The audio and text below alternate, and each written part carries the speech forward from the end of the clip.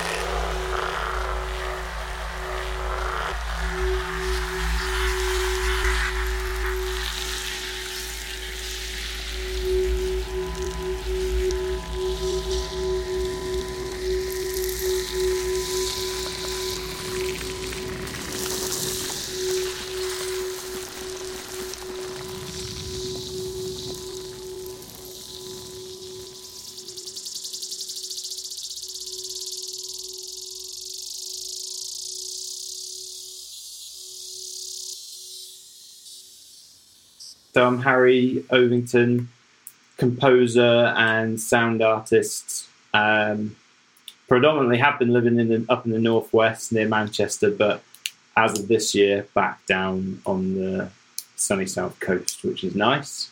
And mainly working with field recordings and environmental data, and looking at ways of basically combining materials in data and field recordings to extend soundscapes. So you can basically hear environmental, I'm hesitant to say issues, because it's not just issues. I like to focus on the positive as well, but processes. Okay, well, I'd just like to have a sort of mini historical overview, really, because I know we chatted a few months back about how you got interested in sound art. I'd love to know how it began for you, what fired you up to take this path. Because if I remember rightly, you weren't totally brilliant at music at school, were you?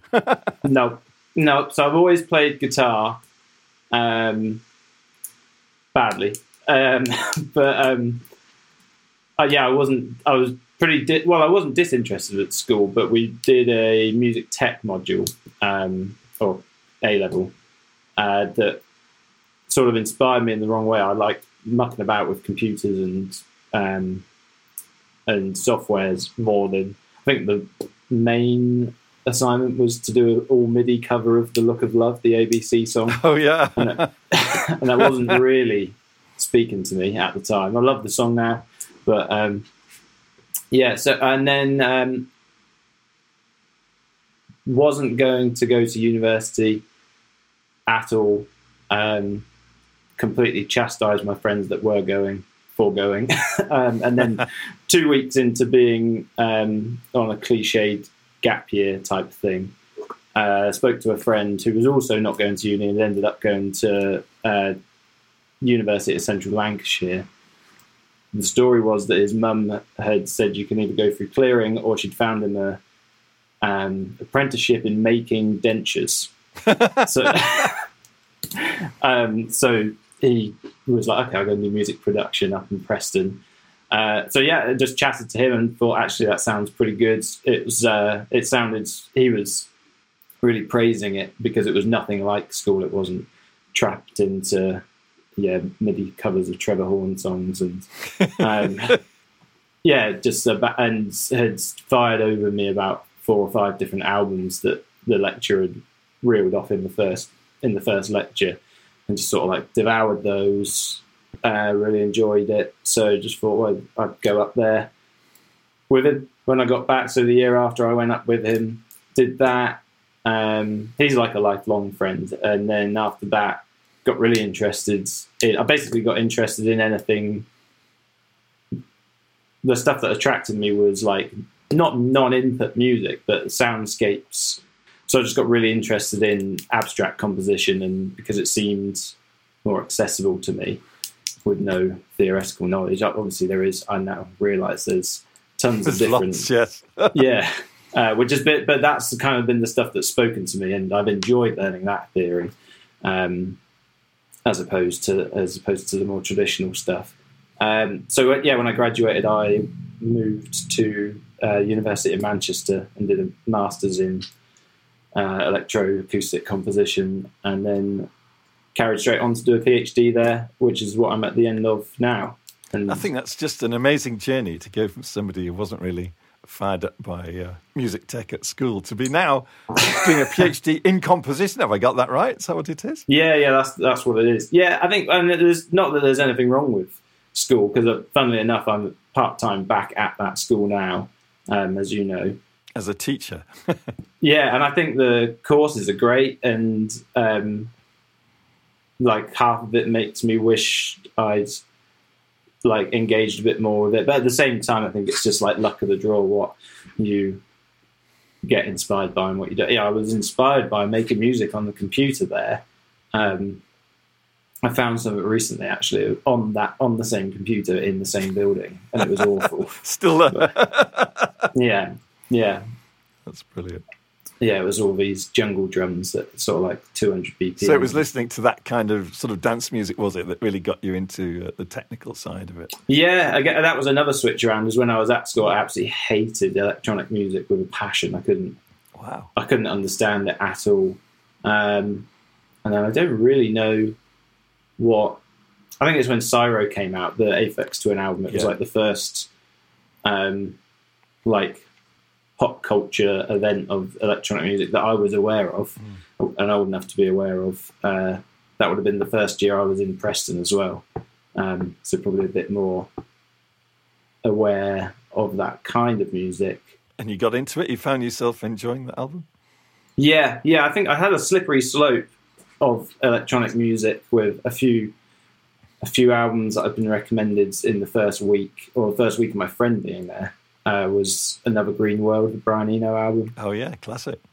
And then, ashamedly, I've always been a massive Chili Peppers fan, and the guitarist in particular, when he left the last time, he left to make electronic music, weirdly, all this acid house. I didn't know that. How interesting. Yeah, he had an alias, or has an alias called Trickfinger. And the early stuff is a mixed bag. He did some electronic avant-garde albums under his name, John Frusciante, that are sort of like tricky. They're like probably something in the same vein as Trout Mask Replica and those, but electronic. But then, so that was kind of like I kind of got into whatever he released, that was a progression in itself of these like abstract electronic records, and then it went into like acid house and then through into IDM. So I kind of like followed his album release cycle to get into electronic music.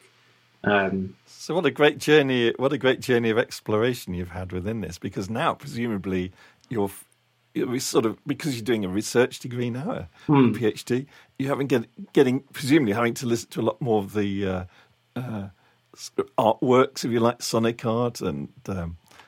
Presumably soundscape composition. I mean, do you do a lot of listening as part of your research? I do a lot of listening, and definitely part of the research. But I always feel guilty that my listening isn't like necessarily directed at what I'm doing. But I think it is in a weird way. And some of it seems like really strange and cheesy to say, a bit like mentioning the Chili Peppers in podcast about soundscape music, but at the same time, I think I like not necessarily them as a good example, but I'll get inspiration from just people that are just like really into doing what they're doing, whether it's like David Lynch making a Inland Empire by himself, like a completely crazy movie with no funding or backing or any real reason to make it, or at the minute I would like really listening to a lot of like 70s spiritual jazz stuff, and I think I just like that. I think I like it when you can hear or see that people are committed. So I always feel guilty that I'm not like listening or watching relevant things, but I think it is relevant in a weird way. Well, it's good to cast the net widely, isn't it? Yeah, but I do listen to I do listen to field recordings and soundscape stuff. So is that what your PhD is about? Do tell me a bit more about it. Does it got like a theme that unites it all together? Because it's mostly structured around compositions, isn't it? Yeah, so it was completely centered around basically trying to extend soundscape music. Really, like I love soundscape music, and I liked the more abstract theories of we want to raise ecological awareness. How do we do that? Or we'll record the whole of the soundscape of Vancouver in that project, and things like planes going over or anything like that would obscure the soundscape is a detail like that has a bit more nuance to it and a bit of a metaphor. So I liked the idea of that, but I also really liked there's a couple of composers when I was doing my masters at the department in the university, they were doing their PhDs, and one completely crazy PhD proposal was this guy who'd come over from doing a master's in chemistry, and he was sonifying molecular structures of things, and he did it wasn't really environmentally based, but there was one piece where he'd been on residency somewhere and basically seen a beach in Finland, I think, completely like mobbed with plastic trash, basically, and completely polluted. So so the piece that I saw that I got inspired by was he'd gone into the molecular structure of, I don't understand it, but plastic, and composed pieces with field recordings from that residency and all this. So I got excited about that mixture, and I think that links a bit back to the David Lynch thing as well, of like the mixture of like the mundane, not to call soundscapes mundane, but if you could, and then this weird, abstract, sinister side that you can weave in. So my proposal was I wanted to use sonification to manipulate field recordings, and it's all about sort of like listener recognition, or like transcending that, so that you can take materials and take away nearly all of the things that make them recognizable. But if you presented them as being recognizable in the first place, then you kind of got that link, and they sit within the soundscape.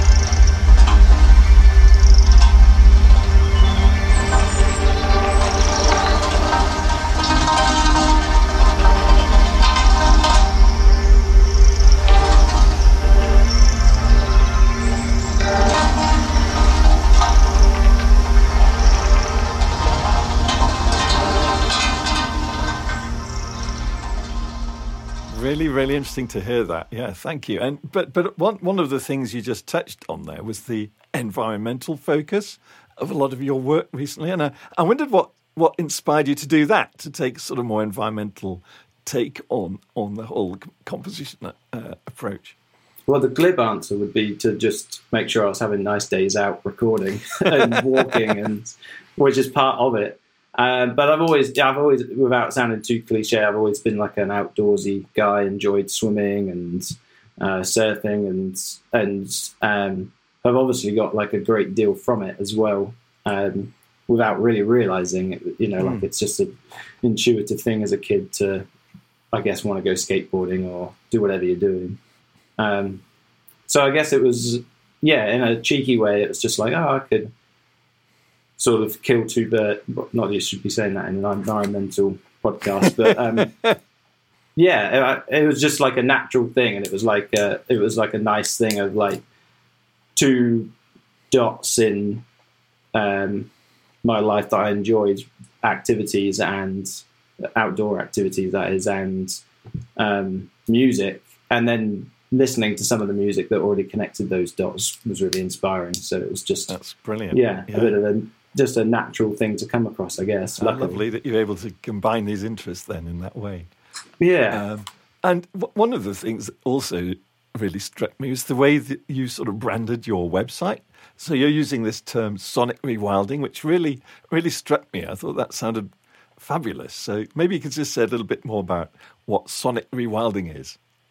Yeah, so I was super inspired in lockdown. I think I was late to the party in reading Feral, the George Monbiot book, but just kind of got inspired. I didn't know about rewilding until that book, probably shamefully, but just got inspired about the seemingly small actions you could take or I could take, and then that idea of like the trophic cascade of like it just affects, just a chain reaction that can end up in quite a big change, basically, over an amount of years or weeks or whatever it is. So I just kind of got interested in thinking about music and my music like that. And I think that with the intention with my PhD and some of the work before that has always been like this ecological awareness. So I just got interested in things like geolocated maps for audio and stuff like that, and different tools, and using music for engagement and workshops and things like that. About not necessarily, some of it's been like directly rewilding, like plotting a map of the sound of bees and getting people to play it to flower beds, and things like that. But more just like the broader sense of rewilding by just hopefully getting people to sit down and listen to a soundscape or a mixture of soundscape and acousmatic work. Okay, so you're hoping, therefore, to use sound to help people rewild themselves? Is that part of the idea, or are you rewilding the actual sounds? I think probably hopefully a little bit of both. There is instances where I'm, based on research, saying, come along to this workshop and play this out to a flower bed, and it's got, based on this article, it's got a chance of repopulating or attracting more bees or the flowers producing more nectar or anything like that. But yeah, probably in a broader way of, and I'm not trying too hard to be like a poster child for saying get out there and do this. There's probably, again, like going back to that glib thing of just having a nice day. It's probably more about writing about the experiences I've had, and because that's what I like to read, as well as sort of not travel books, but things like that.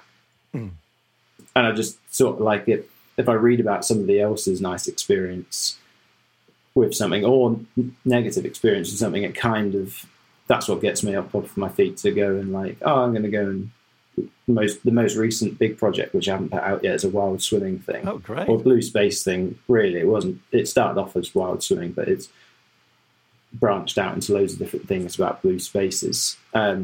But yeah, I'm hoping just to write things that kind of music and text to go with it, that has a bit of poignancy to at least a few people, hopefully, and gets people out doing the things that other people have inspired me to get out and go and do. Fantastic. Okay. And one of the other things I wanted to discuss briefly was around your approaches that you use in your composition. And you already just touched on sonification as an approach, even going back to that guy with his molecular structures that inspired you. But it's one of the threads that runs through quite a lot of your work, isn't it? The idea of sonifying the environment. So could you say a little bit about how you go around about doing that? Yeah, so I think what I've come to realise about doing that is it's less about sonification sounds like the science side of music and might bring up like that live coding. You know, everybody's been to a live coding gig with bleeps and bloops and things like that. But that's not really what interests me. It was more about the connecting materials. So if I'm looking at like the first piece I did in this sort of way, I wanted to look at eutrophication, big blooms of toxic algae up in the Lake District, and I found in Ruskin's old estate, they have a replica of this big lithophone, which is a tuned instrument made of the slate from around there. It's like a marimba. I think I've heard of that. Yeah, it's like a marimba in the way it looks, or a xylophone or glockenspiel, but it's made out of slate. So, and then I kind of got the idea of like, okay, well, if I have all this data that proves that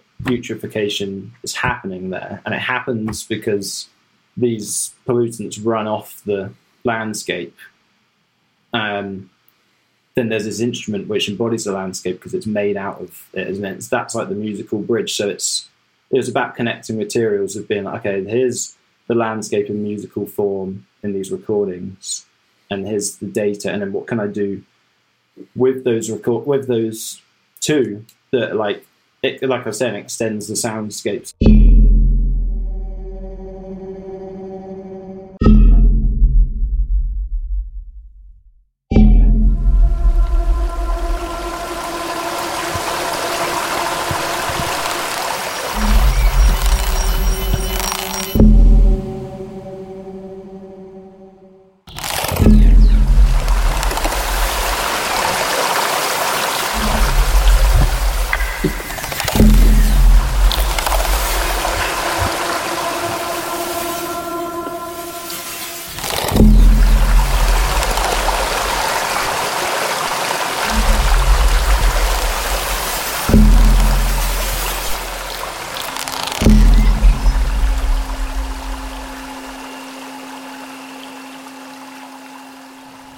So you're using the data to manipulate the field recordings, or in this case, the marimba, but in ways that like reflect the process, hopefully. So if we're talking about pollutants running off the land, then I might use a granular synthesis patch and some of that data to create these like descending pitches, or in like filtering, like filtered down to just low end frequencies.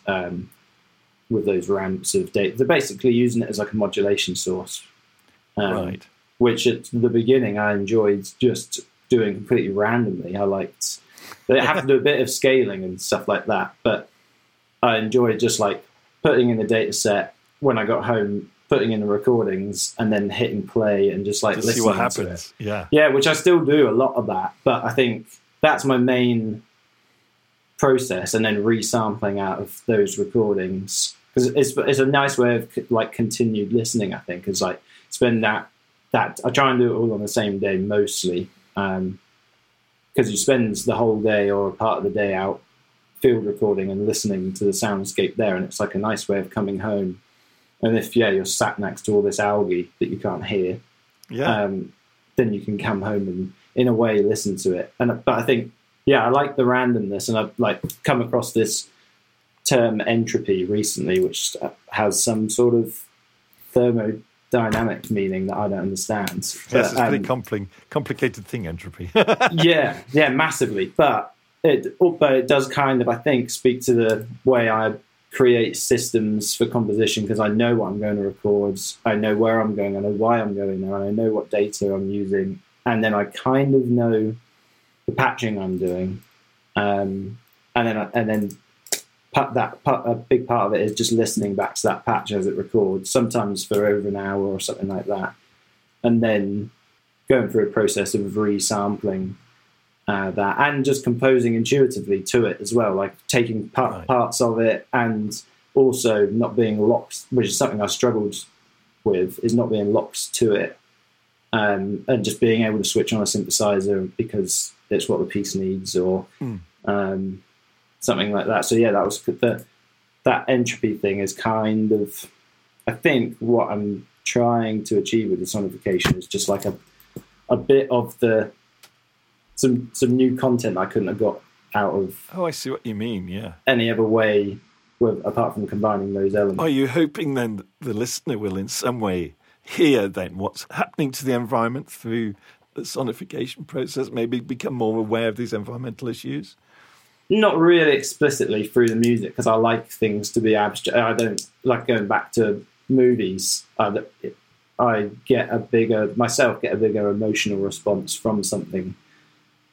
A good example was I really was enjoying that. It's fairly old now, but I was enjoying that movie Vanilla Sky with Tom Cruise in it. Do you know this? Oh, yes. Yeah. And it's kind of, I can't remember really if it was good or not, but I remember I was enjoying it because it was ambiguous. And then at the end, I can't remember who the British actor is. He turns up and basically spends 20 minutes explaining and then he did this, and then you did this, and then you thought this. And it just completely ruined. So I don't want to... You don't want it to be too literal. You want it to be a bit enigmatic. Yeah. No, and I'm lucky, and I don't really know where this sits after I finish my PhD, but I'm lucky that I've been able to rely on having program notes, whether it's in concerts or exhibitions that I've had commissioned and stuff like that. So I like a bit of program note. I mean, hopefully it'll always be up to me that I can have program notes, because I like to give a bit of information, environmental information, and then it's more about like emotional response, and music's pretty good for that. Yeah, absolutely, yeah. Well, I'd love to just talk through a few of the pieces you've worked on. Presumably some of these are maybe informing your PhD, I don't know. But you mentioned the eutrophication of Lake Windermere, which was about the algae and so on, that you include the sonification. But you also did one on Manchester, Utopolis Manchester, which was around a different approach to sonification, this time around air pollution data. So I was fascinated by that because, of course, I'm from Manchester myself, so I was delighted you'd been up there and studied there, and also done a piece dedicated to it. So how did that turn out? So it's a funny one because it was a commission to work with a German arts collective called Rimini Protocol, and it was this big citywide multi-channel, multi-speaker thing, basically, where groups of people were across the city with different those mini-rig speakers, and they sort of accumulated in groups and speakers as the walk over the city went. They went through various venues and things like that. But the idea was utopia. It was about getting them to engage in their thoughts on utopia, and there was scripted bits that sort of prompted them to do that, and I think a few bits where the speakers even told them to write things down about their ideas and workshop ideas and things like that. But so I was approached to do that, and I was looking at I'd just done the algae water pollution one, and I was looking into air pollution, and I think they liked the idea. Basically, in our first sort of chats, I said that they were asked what I was up to, and I said, "Oh well, I'm actually personally struggling with the air in the city. It's not that I was living in pristine air before, but I think I was made aware of it, and so maybe it was placebo, but I thought it was affecting me, which I'm sure it was, but I thought I could notice it affecting me. Yeah. And they were kind of interested in that juxtaposition of some of the sonic material being manipulated because it's the juxtaposition of bad air and people talking about utopia, literally using the bad air to talk about utopia. And quite a lot of people's responses were about environmental change, and Manchester's particularly grey and not green. I think they're just opening this park this year. It's the Well, first. they've got rid of a lot of their parks, haven't they, in the middle, which is just tragic. Yeah. Yeah, but I think there's this one opening in September, not long now. I think that's the first city centre green space they've built in over 150 years or something. Yeah, so the piece that I ended up doing, so this is a weird thing. There's 3 pieces. You've heard one of them on this. There's 3 different iterations. So there was one for the commission, which had all these all this sonification, and I was dipped into FM synthesis for it, and basically recording spaces like the venues during the commission, and doing granular synthesis for that as well. And that was all more about recording space and what we use these spaces for. Yeah, so I was pretty happy with it. As it was like no fault of anybody's, but as it went on, the actual commissioned piece ended up being kind of more geared towards like pop music, I guess, like dance music and stuff, which I enjoyed, and I kept in my sonified elements and things like that. So I ended up composing the piece that you heard. That was like a tester for the commission, and after that, I went back and repurposed some of it for my PhD, so it was more centered around soundscape, and that looked at like real big sort of like sound signifiers and soundscapes with bad air quality in Manchester, so a lot of traffic. Yeah. And managed to get a tram horn toot in there. Oh, good stuff. Yes, that's an iconic sound mark for Manchester now, isn't it? Yeah, or a few of them. Which, of course, they didn't exist when I lived there many years ago. Yeah.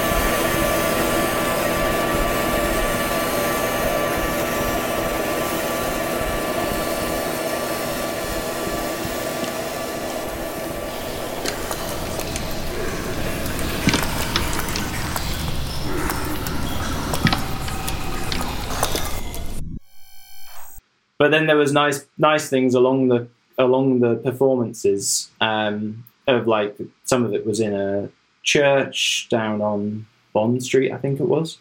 Right.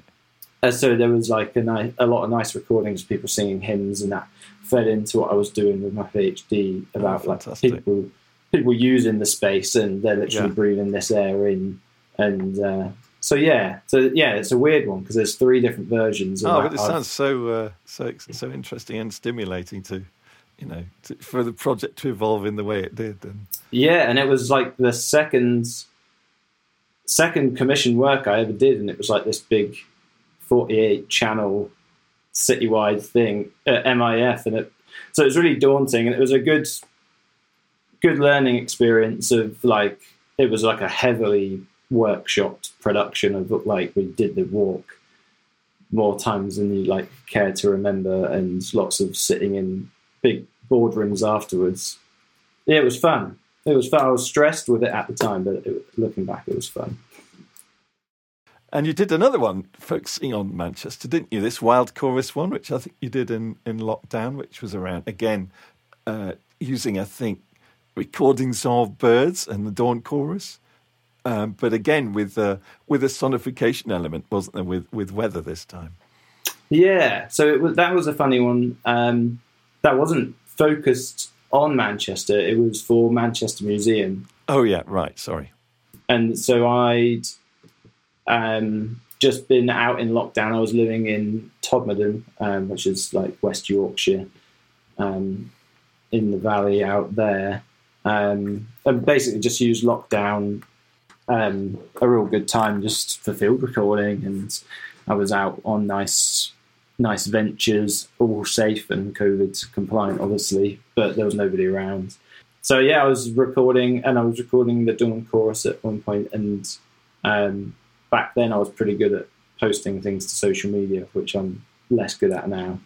So they got in contact, and they were interested in the Dawn Chorus specifically. I didn't really know what I wanted to focus on because I didn't really fancy kicking people while they were down, like stuck in. If it was Manchester, if the audience predominantly was Manchester, I didn't want to do another like, oh, isn't your air quality terrible whilst I'm out in the countryside, yeah, and you're stuck in there. So it was like the idea, and I don't know how successful of a element to the composition that was, but it was just more about like a time capsule thing, I guess. And sometimes I like that with my work as well. Like some of the work I'm doing at the minute, it adds a time reference, which I think is poignant to people because they're like, oh, okay, he was out for a week doing this. Well, there was something very specific going on, wasn't there, in lockdown with these birds being far more audible than they normally are. Yeah. So you've really captured that then in the recordings.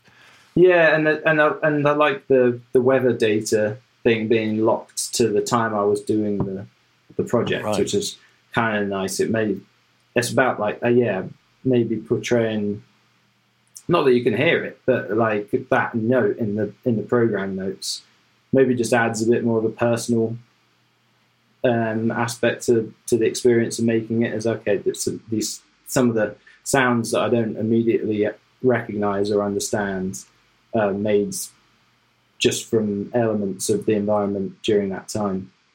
But again, I don't know how, in my mind, that works, but I don't know if it does.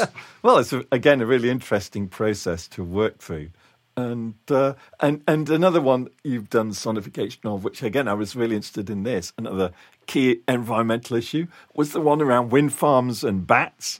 So yeah. I think again you went out there recording both the bats and the wind farms, didn't you, and then combined the two? Yeah. So it was like again. I think that started in one of the lockdowns, and quite often this, like I was saying about the personal touches in there, like these compositions. The Lake District one is the only one where I've sought out a problem and I've gone like, I need to go here and look at this and marry these things up. Everything else has been kind of personal experience, which has triggered it. So yeah, it was me and my partner Emma in lockdown. Yeah, I shouldn't be too smug, but it was living out in the valley. It was we didn't have the restrictions of being like being in and around people. We could sort of leave and go right up on the tops and not see anybody. You know, we just walked basically all day, every day, and didn't see anybody else at all. And we walked up to the wind farm just to see what it was like. And it was just incredible, the amount of dead bats up there, which I didn't really, like, I had no prior knowledge of anything like that and hadn't thought about ultrasonic sounds in terms of working at all either. But I thought it was strange. Like, oh, okay, there's all these dead bats, and I'd seen bats before, but not dead ones, and not that many. I can't think maybe how many there were, but noticeable amount. And we were walking right underneath these wind turbines, which was scary in itself as well. It was like quite a dramatic scene to be stood right and see all these dead bats, and have these massive blades coming towards you. So I just sparked my interest to get home and do a bit of research, and then realised it was sound related. For anybody that doesn't know, it's defects or they say it's defects in the blades, but I've just sort of come to believe that they make ultrasonic sound anyway. Well, it's possible. Yeah. Defected Did you or detect not. that? Because when you were using the ultrasonic microphone, did you hear the blade? Yeah, so it was really hard to record that specifically because they're obviously generating a lot of winds. The ultrasonic mic I've got is like that you just don't want to... The point is you want to record full spectrum frequency, so you don't... Field frequency spectrum, so you don't really want to start chucking dead cats on it and noise reducers. So it wasn't... I could record the bats in and around that area, and when I was up there, I could take readings that these wind turbines were producing ultrasonic noise, but I couldn't really record it. Right.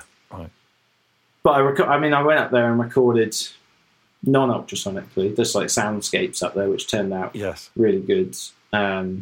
Although I turned my back for 1 second and a big gust of wind blew everything. I just completely smashed all my equipment. It was like it was like start again territory. Well, it would be in a windy place. Yeah, so it was. How annoying. Yeah, so it was like a traumatic project because I had to buy everything again, basically. But that was what got me interested in doing it, and then it was doing the recordings, and then the sonification.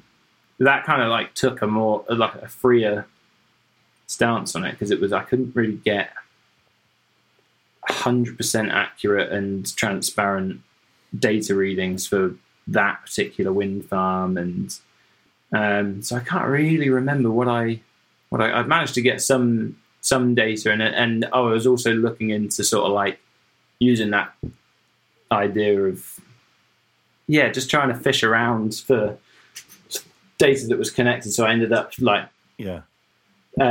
being able to get readings of what houses were using green energy and what percentage of their energy was green and how much energy certain areas, like certain districts around that area, were using.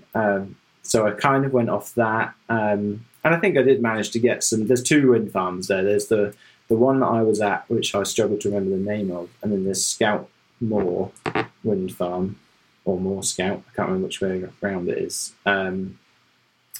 Which is like the biggest, second largest one in Europe or something like that. It's as big as that. Wow. That's huge. Yeah, so I managed to get some readings from that one, which is literally just over there on one of the other hills.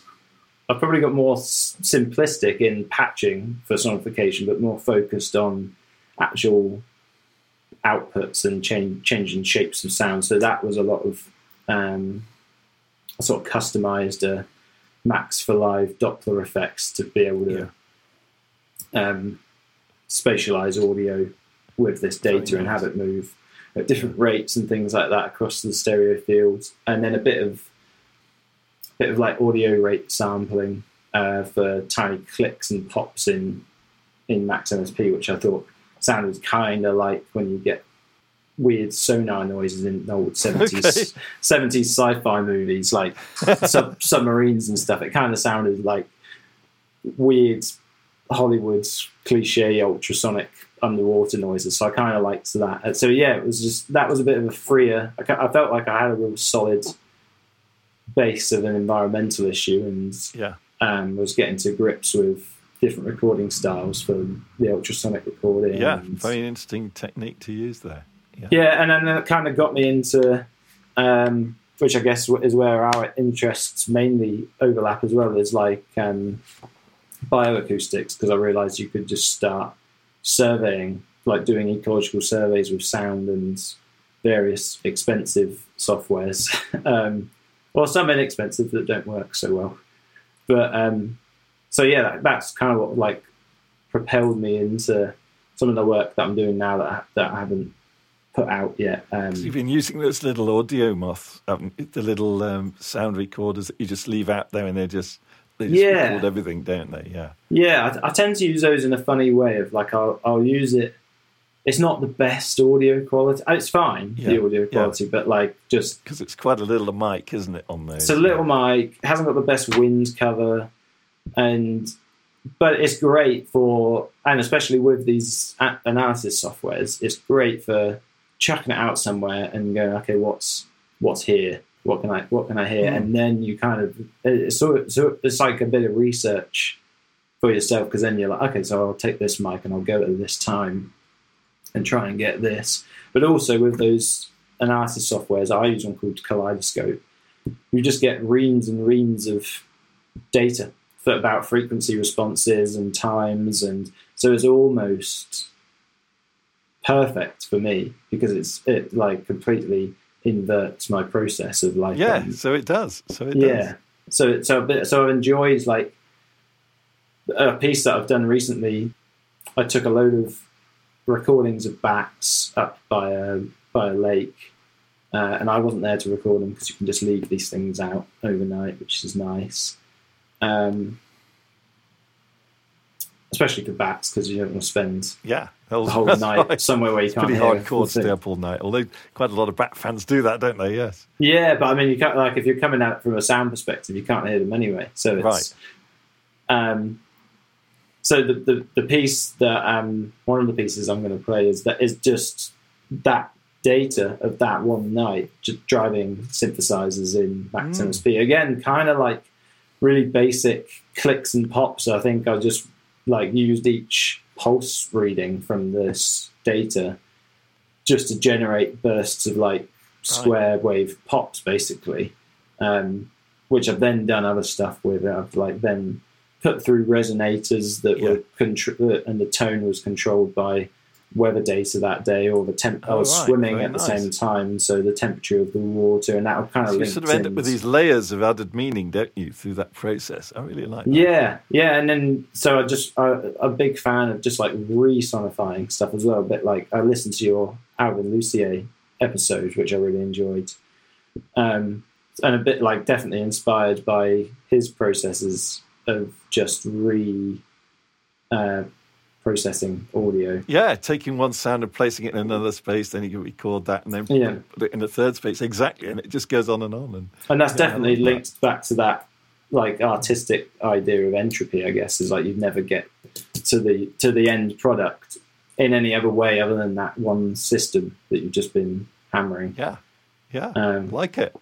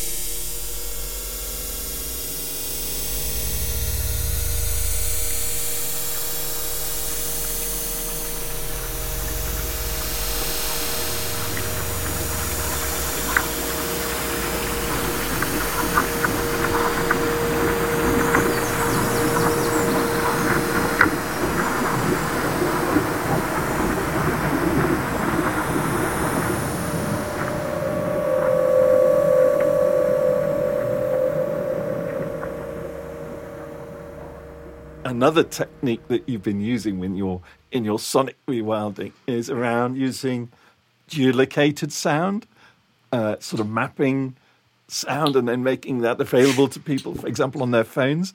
And there was a piece you did, I think, called A Path to Shore, which involved that. But I'd love to hear a bit about your experience with that approach.